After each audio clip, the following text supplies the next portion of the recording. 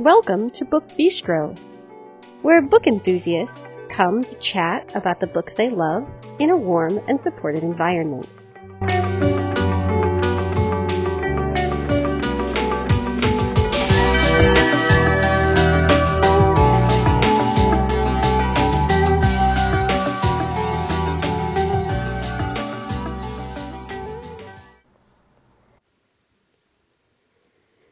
This episode is airing on Tuesday, August 23rd, 2022.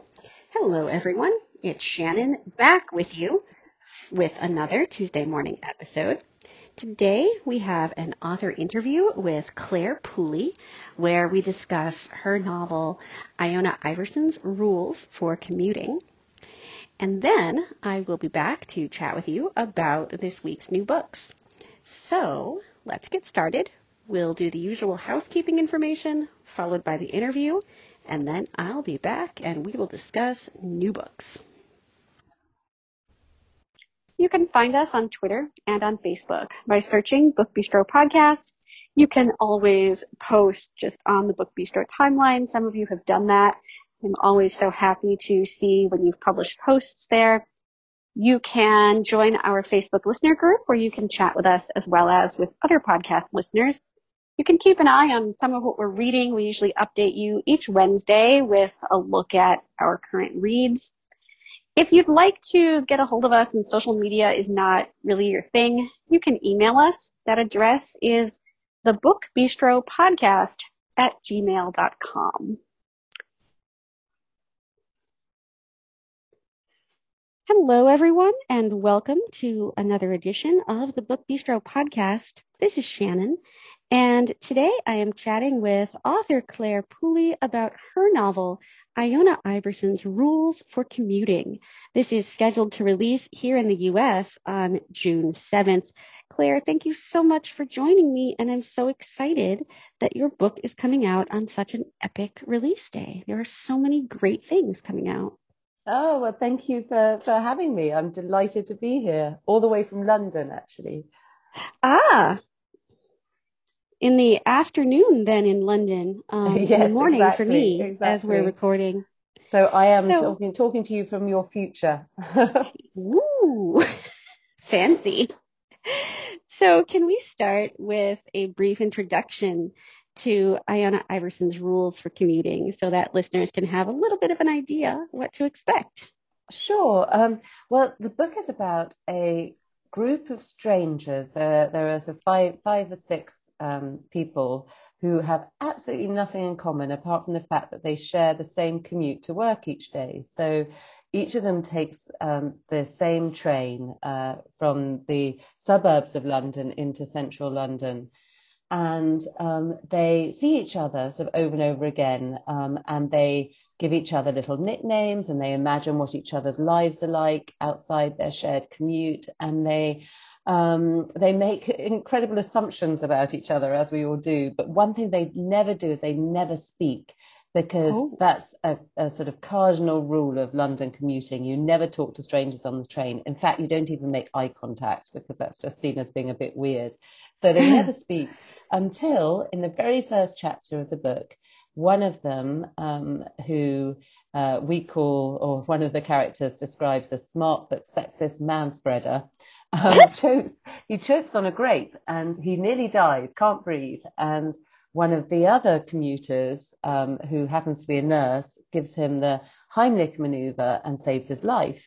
And that one incident starts this chain reaction and gets these group of commuters talking. And when they start talking, extraordinary things start to happen. So yes, that's the sort of basic idea of the book. So I have to say that I lived in New York City, in Long Island, and I would commute into the city. And people in New York apparently do not understand that you should not talk to strangers on the train, because so many people would try to talk to me on the train, and it always just made me very uncomfortable. So maybe I need to move to London so that people won't talk to me on the train. Oh yes, we're very good at being buttoned up and repressed over here. I could deal very nicely with that. I actually got my first iPod so that I could take it with me on the train. and have music playing so that I didn't have to hear people talk to me. Oh, very clever. Yes, because I'm kind of rude like that. So this is, I believe, your second novel. Is that right? Yes, yes, it is.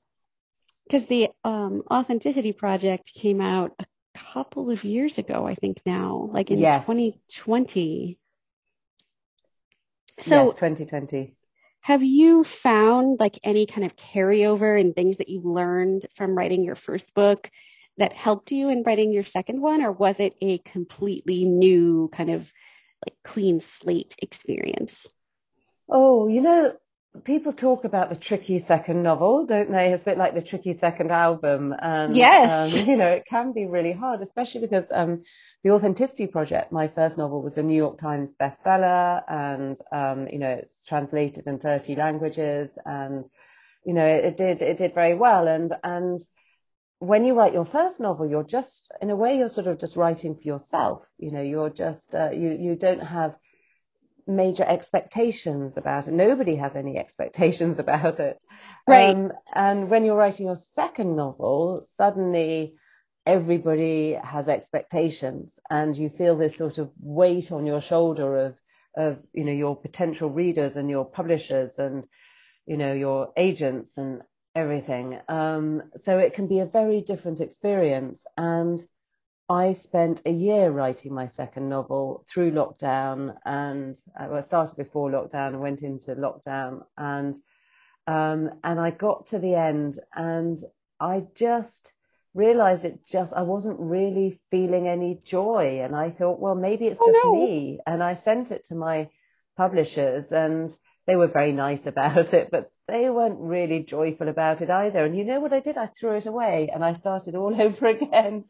Oh, Um, and I think what I learned is that if you don't feel, certainly for me, I think the emotions I feel when I'm reading a book, I find very hard not to transmit to the reader. And I think if I'm not feeling joyful about the writing process, I don't think people feel joyful about reading it. So I started all over again with this idea about people who met on a train, because I was writing in lockdown when I really missed those days of crowds and commutes and getting out of the house. And it was, I wanted to be in that world. And the whole experience of writing effectively my third novel was very different. I absolutely loved it. It flew onto the page, and my publishers loved it, and here we are. So actually it's not my second novel at all, it's my third, but not many people know that.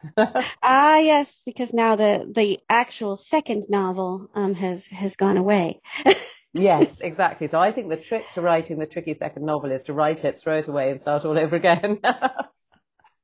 So when you started all over, like this is completely different than from the book that you started and finished and discarded. Did you keep any plot elements from that, or did you completely like wipe it clean and say, okay, we're starting? Like, I didn't keep any plot elements. It's a completely different story, but I did keep one of the characters, because when I threw the ah, novel in the bin, there was this character who sort of I could hear saying, "Don't leave me, take me with you." And Iona Iverson, the heroine of the book, was in the discarded novel, in a slightly different form. But the great thing about that was when I started writing the new book, she came fully formed. She was already, I'd lived with her for a year. I yes. knew her really well. And I think part of the reason she became such a vibrant and eccentric and interesting character was because I'd lived with her for so long. So she was the only thing that remained. And I'm really pleased about that, because yeah, she's wonderful. She's my hero. I love that. That, you know, you were able to take like this one element from a book that didn't work for you and turn it into something that did. Yeah, and it means that it didn't feel like a waste, because as I said, I spent a year writing that book and 80,000 words, and and now I look back and it doesn't feel like it was a wasted year at all. It feels like it was a warm up year. Yes, because it gave you that extra insight into your heroine that you wouldn't have had you started this book, without having written the previous one. Yeah, and it taught me, when you said, your question was, does it feel different? Did this feel different? And I think it taught me that you have to write for yourself. You can't write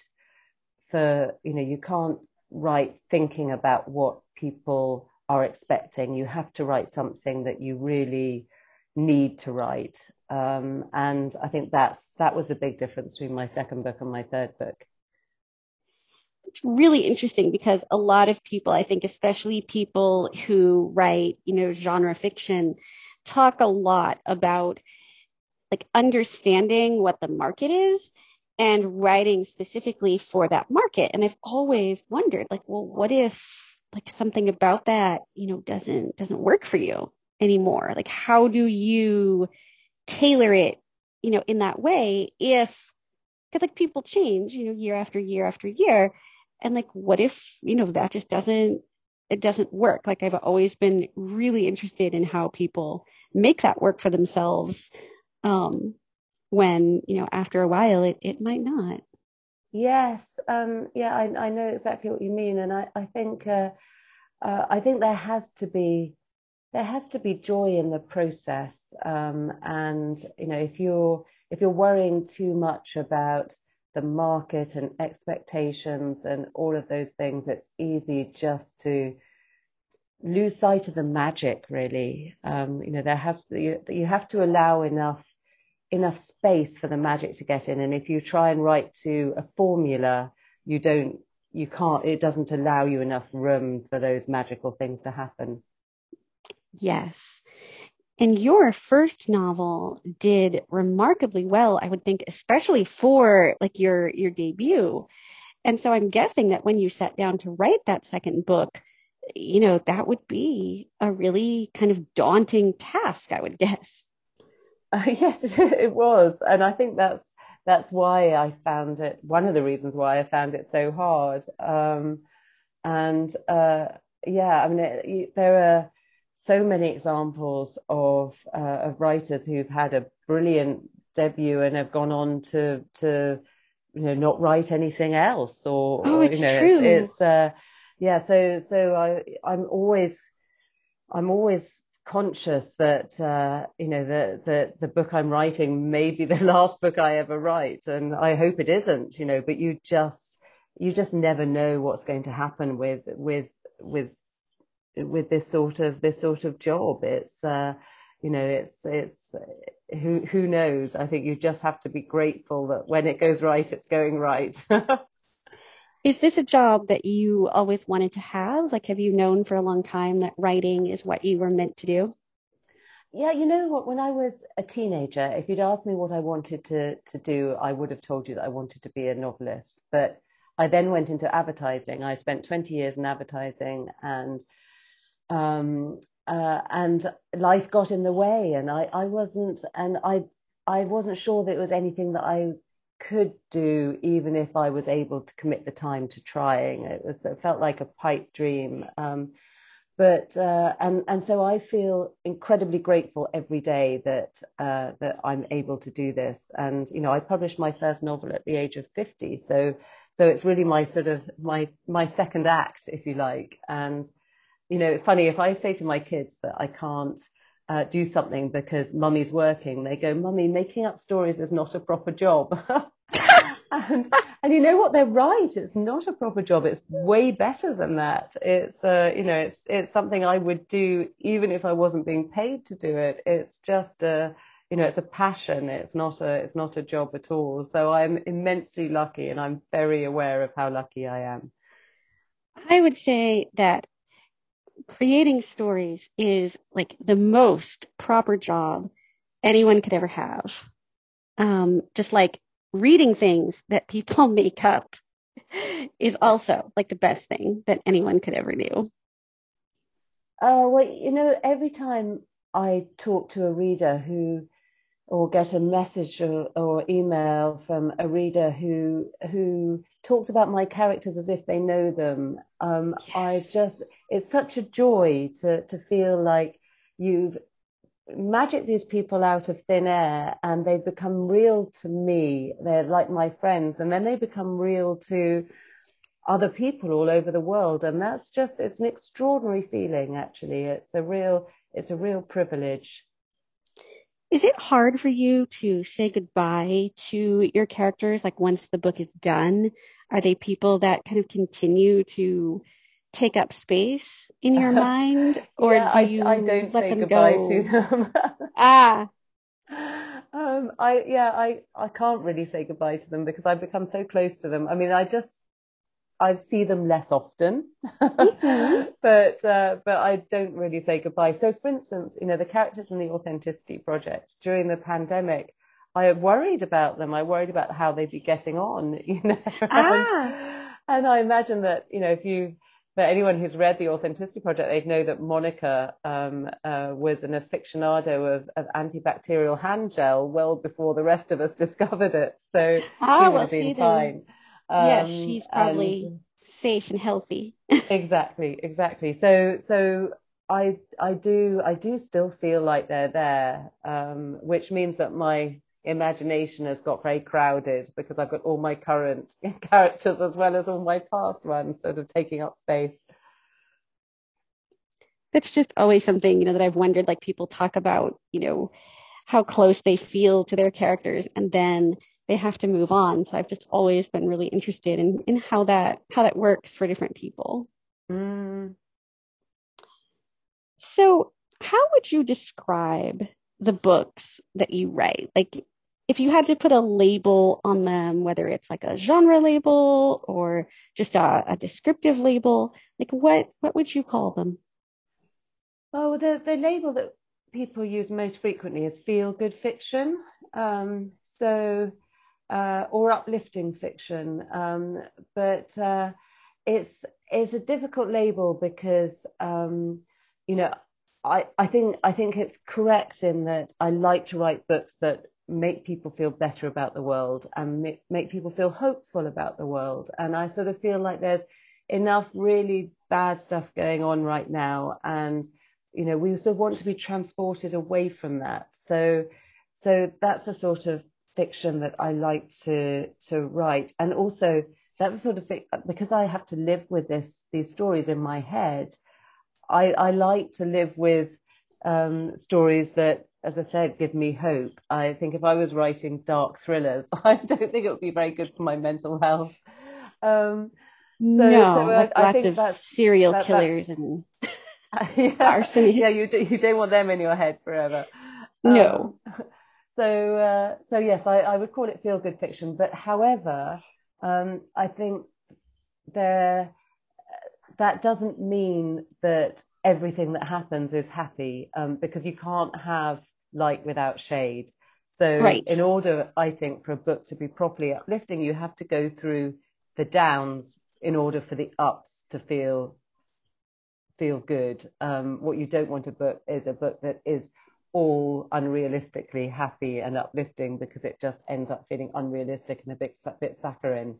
Right. So And people are like, okay, like, but like what happens here? Like there's nothing, these people aren't like going through anything. exactly. So I think you have to sort of put your characters through the ringer in order for them to come out on top at the end. And it's also important that not everything is perfect at the end, because life isn't like that. So I do try and make sure that there is enough edge to the Hmm. stories as well. So we've talked about what you write, but what kind of things do you like to read? Oh, I read everything. So I don't stick to a particular genre. And it just depends on my mood. And I read in different formats as well. So I read on Kindle, do audio. I love audiobooks. All hail Um, the audio. yeah, audiobooks are great, because Yes, it they allows are. me to, go for dog walks, do the laundry, the housework while I'm listening to stories, long journeys. Oh, yeah. But I read thrillers, I read historical fiction, I read classics, I read feel-good fiction, contemporary, pretty much whatever, depending on my mood. So yes, a very, very broad spread. So, what have you read recently that you think people should know about? Oh, well, my favorite book so far this year is Lessons in Chemistry by Bonnie Garmus. Have you read that yet? I have not, but I have heard so many good things about this book. Oh, it's really fabulous. I mean, the thing is, I mean, I'm sure you find this too. When you read a lot, there's very little you read that really stands out, where you think, I haven't come across a character like this before, or I It's haven't read true. anything quite the same as this. And that book, from the first chapter or two, I was thinking, I haven't come across a character like this or read anything like this for as long as I can remember. It's a real standout book, that one. So yes, that's one of my favorites. And another one completely different. It's fantasy, and I don't normally read much fantasy, but House in the Cerulean Sea, I absolutely loved, again, because it just transported me at a time when everything was a bit bleak. And that's a wonderful book. So those are two of my recent favorites.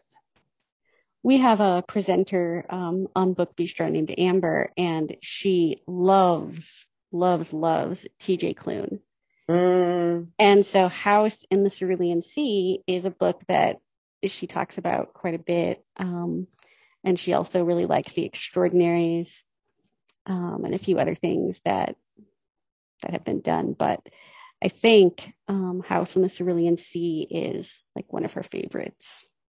yeah, and that's a great example of feel-good fiction in that each of the characters is like my characters is dealing with stuff. They've all got some big issue that they're having to grapple with, and but you end up realizing that whatever flaw, it's the flaws that these characters have that make them unique and lovable and real, and it's the connections between them that allow the sort of transformation to happen. So do you think that since you've read The House in the Cerulean Sea, like do you think that fantasy is something that you might read more of in future? I think again, it very much depends on my mood and on the particular book. I mean, I've got three teenagers and they love fantasy novels, so they quite, Yay! they often recommend things to me. So it's the great thing about having teenagers, I think, in all sorts of life, is that they push you out of your comfort zone. I have to say that I think your teenagers are growing up in one of the best times for books. Because when I was growing up, you didn't really have this wide young adult section with It's true. We such had Judy Blume. marvelous, yes, yes. And then it was kind of like either, kids books or adult books. Like there was this huge sort of chasm between them, but nothing that really filled it in the way that YA does now. And so much YA has amazing like adult crossover. I would say probably half of what I read falls into at least, YA or kind of like YA adjacent Mm. novels. And you know what?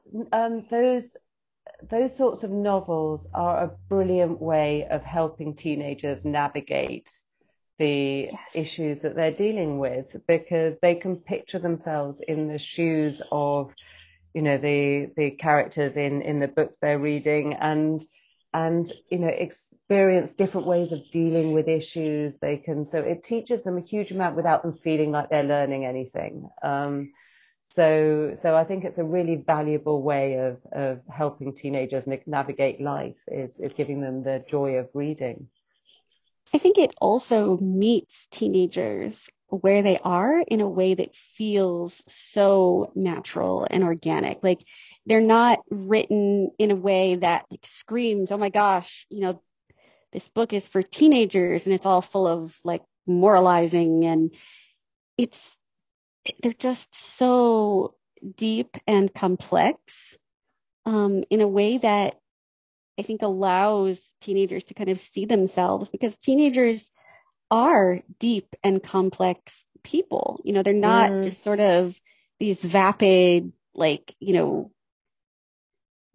beings that can't grasp like, difficult concepts. Yeah, and it's a tough world for them right now, I mean, I think in many ways it's a much harder world than the one we grew up in. And, one of the characters in Iona Iverson's Rules for Commuting is Martha, who is 15. And she at the beginning of the book we discover that she was encouraged to send an inappropriate picture of herself to a boy that she fancied, and Ah, inevitably yes. he shared it with somebody, and that friend uploaded it to the year group WhatsApp chat. And so we see Martha sort of navigating her way through that situation with the help of Iona. And we didn't have to deal with that sort of stuff when we No, were it's true. teenagers. And it's a really, it's a difficult world out there. So I think for teenagers, having books to escape to is a great thing. And I just enjoy that sort of rich tapestry that, I just keep thinking, like, if I were a teenager now, I would be drowning in good books in a way that I just wasn't growing up. I always read things, but I ended up reading things that I was probably too young, to read at the time. Like I escaped into the world of historical romance when I was like 11 or 12, and I was reading these really big, sweeping kind of bodice ripper, the books that I call, the romances of my youth. Um, which, thinking back about them now as a woman in my 40s, like I don't know that I would want my 12-year-old daughter reading something like this. And Mm. yet those were the books that I was drawn to because it was either that or like, the Babysitter's Club, which was fine when I was 10, but not so fine as I, got older. I was looking for something that filled that gap, and there really wasn't anything. Mm. Yeah, no, I think that has been a major development, and also the different formats. Audio is Yes. is we've just touched on earlier, but it's a great way of introducing people who are not natural readers to the joy of fiction. So my Oh, son, yes. always struggled with reading books because, he can't sit still. He can't sort of focus Oh, for long uh-huh. enough. And whereas audio, he can do because he can have it in the background while he's doing something else. And Right. and I don't care how he accesses his stories, so long as he does, you know. So I Yes. love the fact that he's embraced audio. Do you have a lot of audio options in the UK? Like, do your public libraries carry them pretty easily, or Yes, how do they you find do. access? Yes, it's. I mean, I think the majority of audio goes through Audible, Ah, yes, Audible. as it does, I imagine, in the US. But you Yes, can. There are library options as well. Yes. I love libraries. Yes, so do I. Well, I want to thank you so much for taking time out of your schedule. You're pretty close to release day, so I imagine you have a lot going on, but I appreciate you taking time to chat with me and let listeners know a little bit about who you are and what you write. Before I let you dash off, can you let us know the best place to find you online? Oh, I you can find me on Instagram. I'm at Claire_Pooley, Pooley. On Twitter, I'm at cpooley_writer.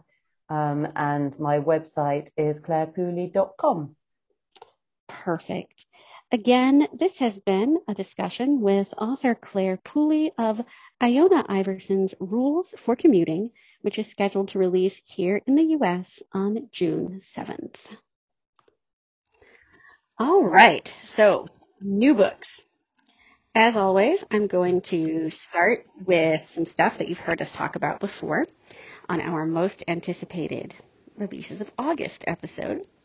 I'm starting with the new Karen Slaughter. This is called Girl Forgotten, and it was one of Georgina's picks for most anticipated releases.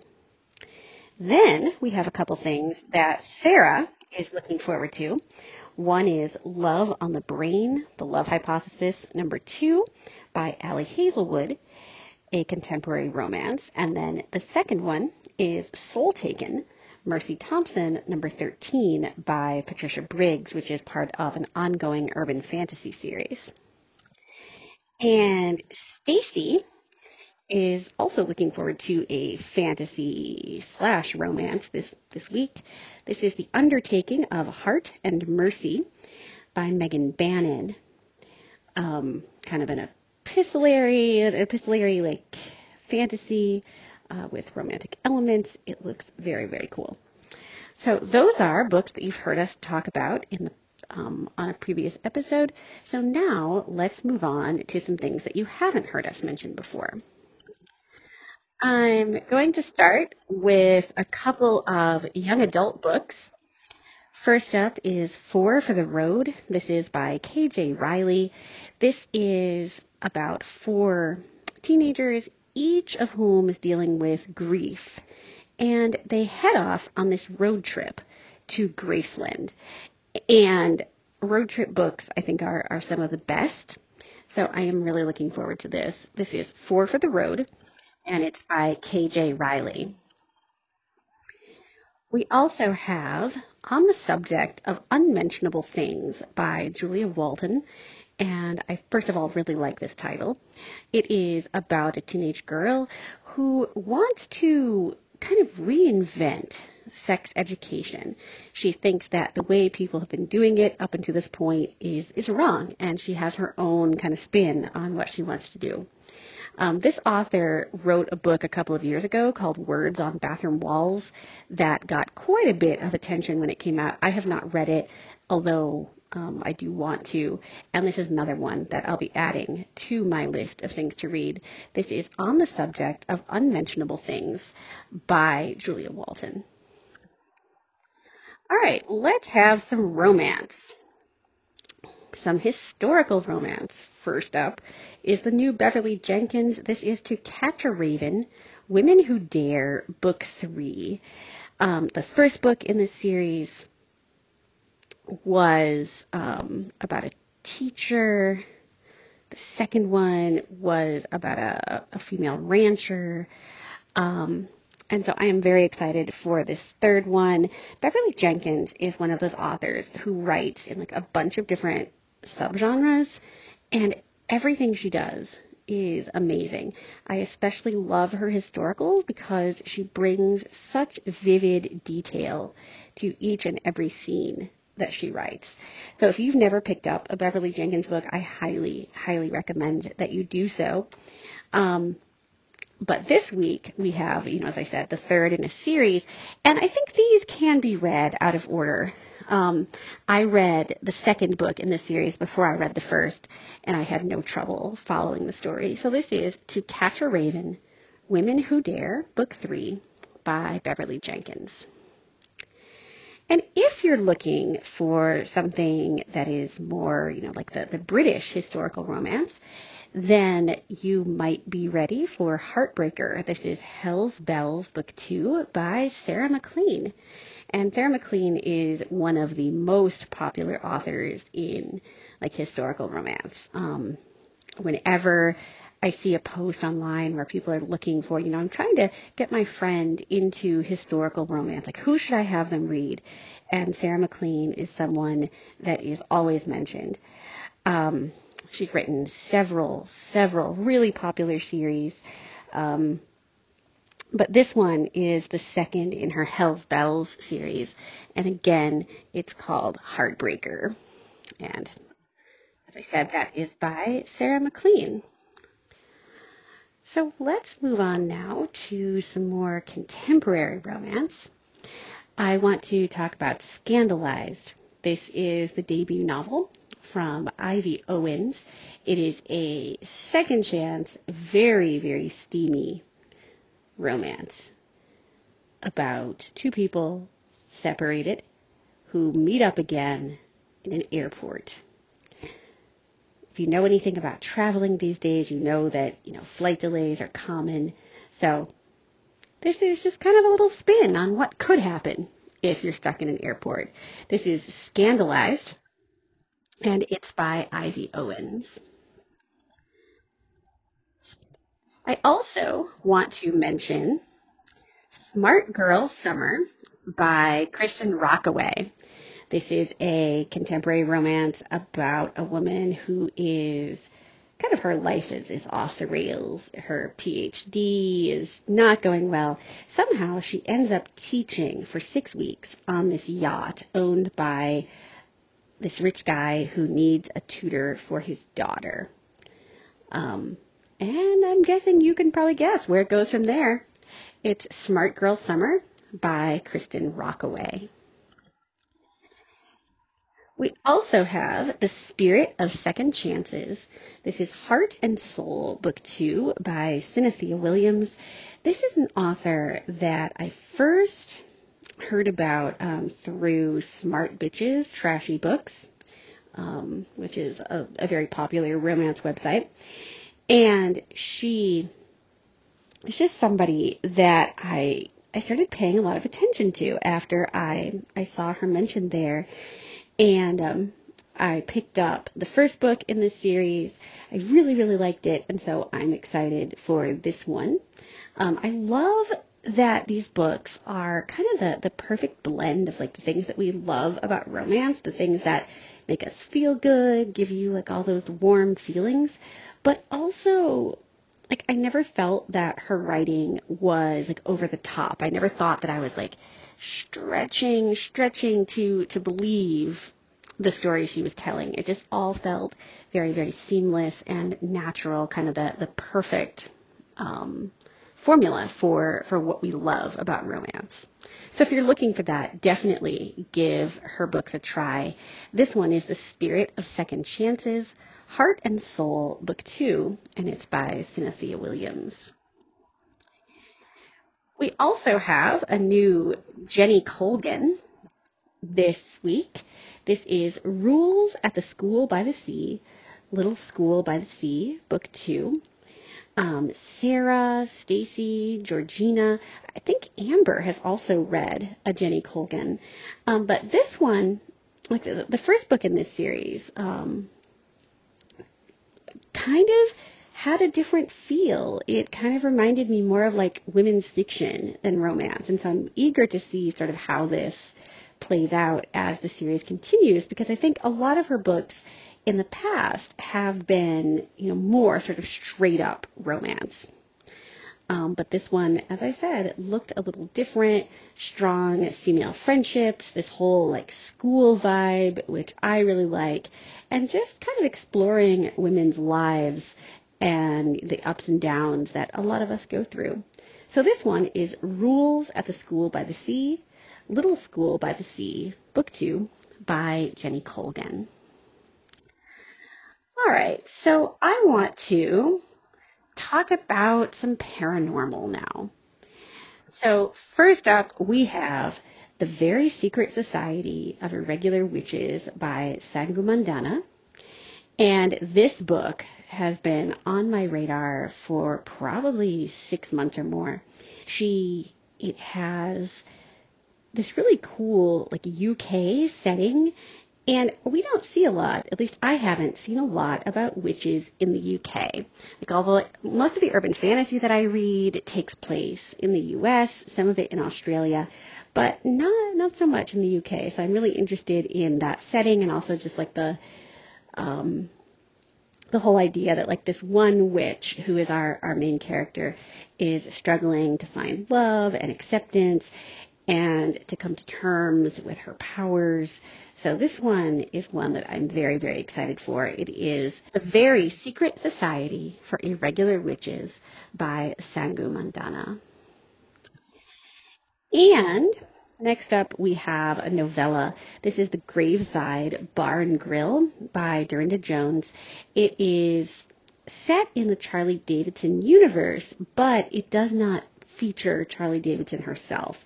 So if you're looking for like a way into this series and you don't want to like commit to reading, the 13 books that are actually about Charlie, this might be a cool introduction for you. It is The Graveside Bar and Grill, and it's by Dorinda Jones. We also have a new Ilona Andrews this week. This is Ruby Fever, Hidden Legacy, Book 6. Now, I have read the first 3 books in this series, which are the books that deal with Nevada Baylor. The 4th book is where we start with Catalina, who is Nevada's younger sister, and this is, I think, the conclusion to the Catalina portion.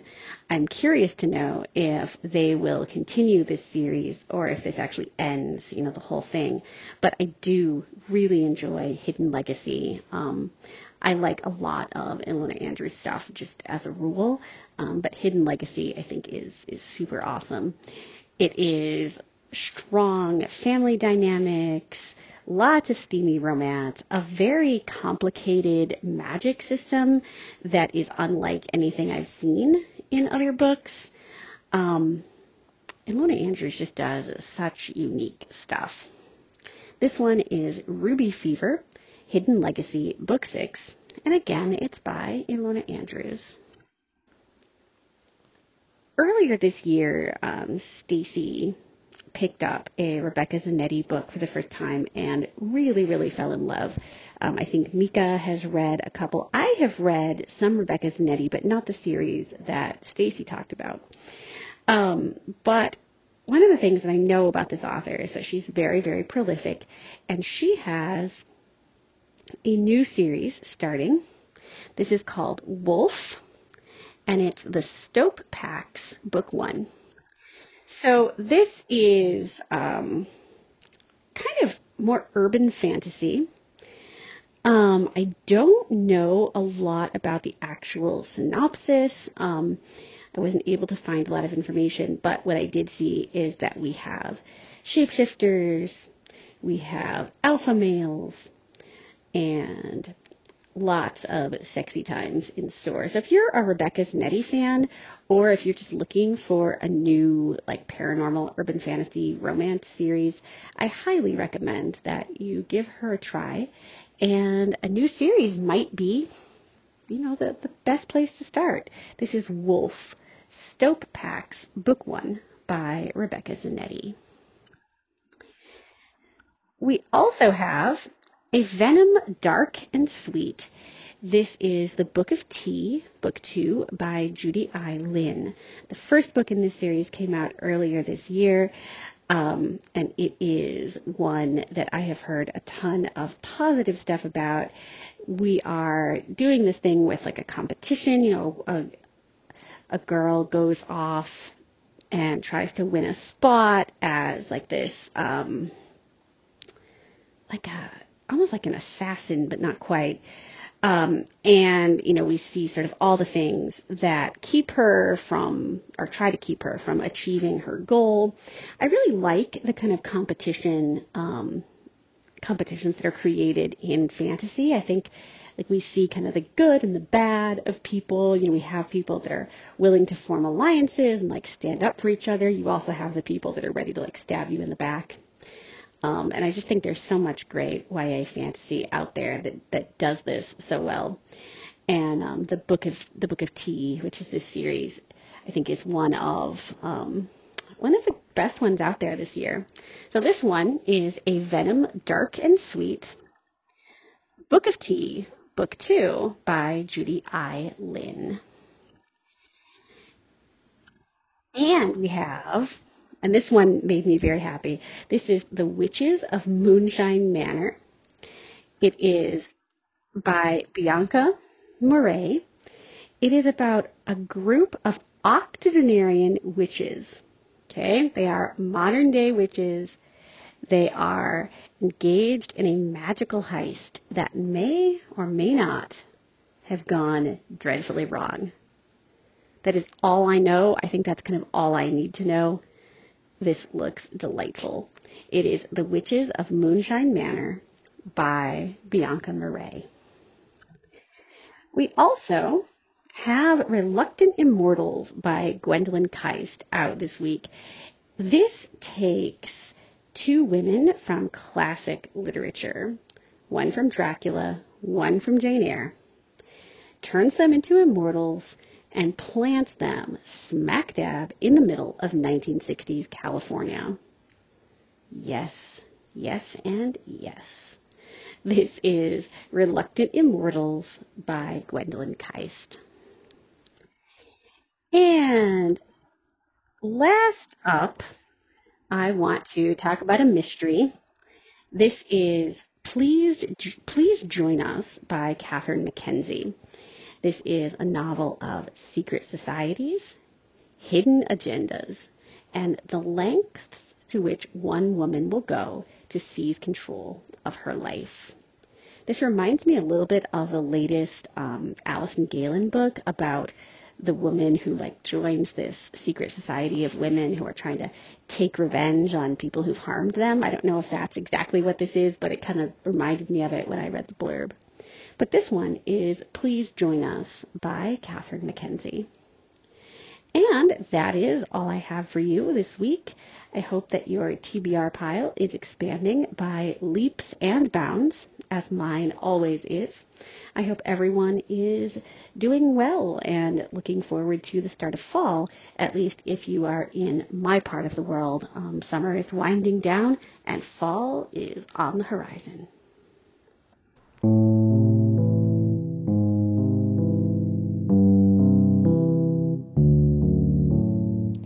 If you would like to leave us a rating or a review, you can do that on Apple Podcasts or any other platform that you use to access the show. Not only does it tell us what you think, but it also helps other people find us when they're looking for book-related podcasts. It kind of advances us in the Google algorithm. So I will be back next Tuesday morning with an author interview and, of course, the guide to new releases. And some number of us will be back on Friday with more bookish greatness. Take care, everybody.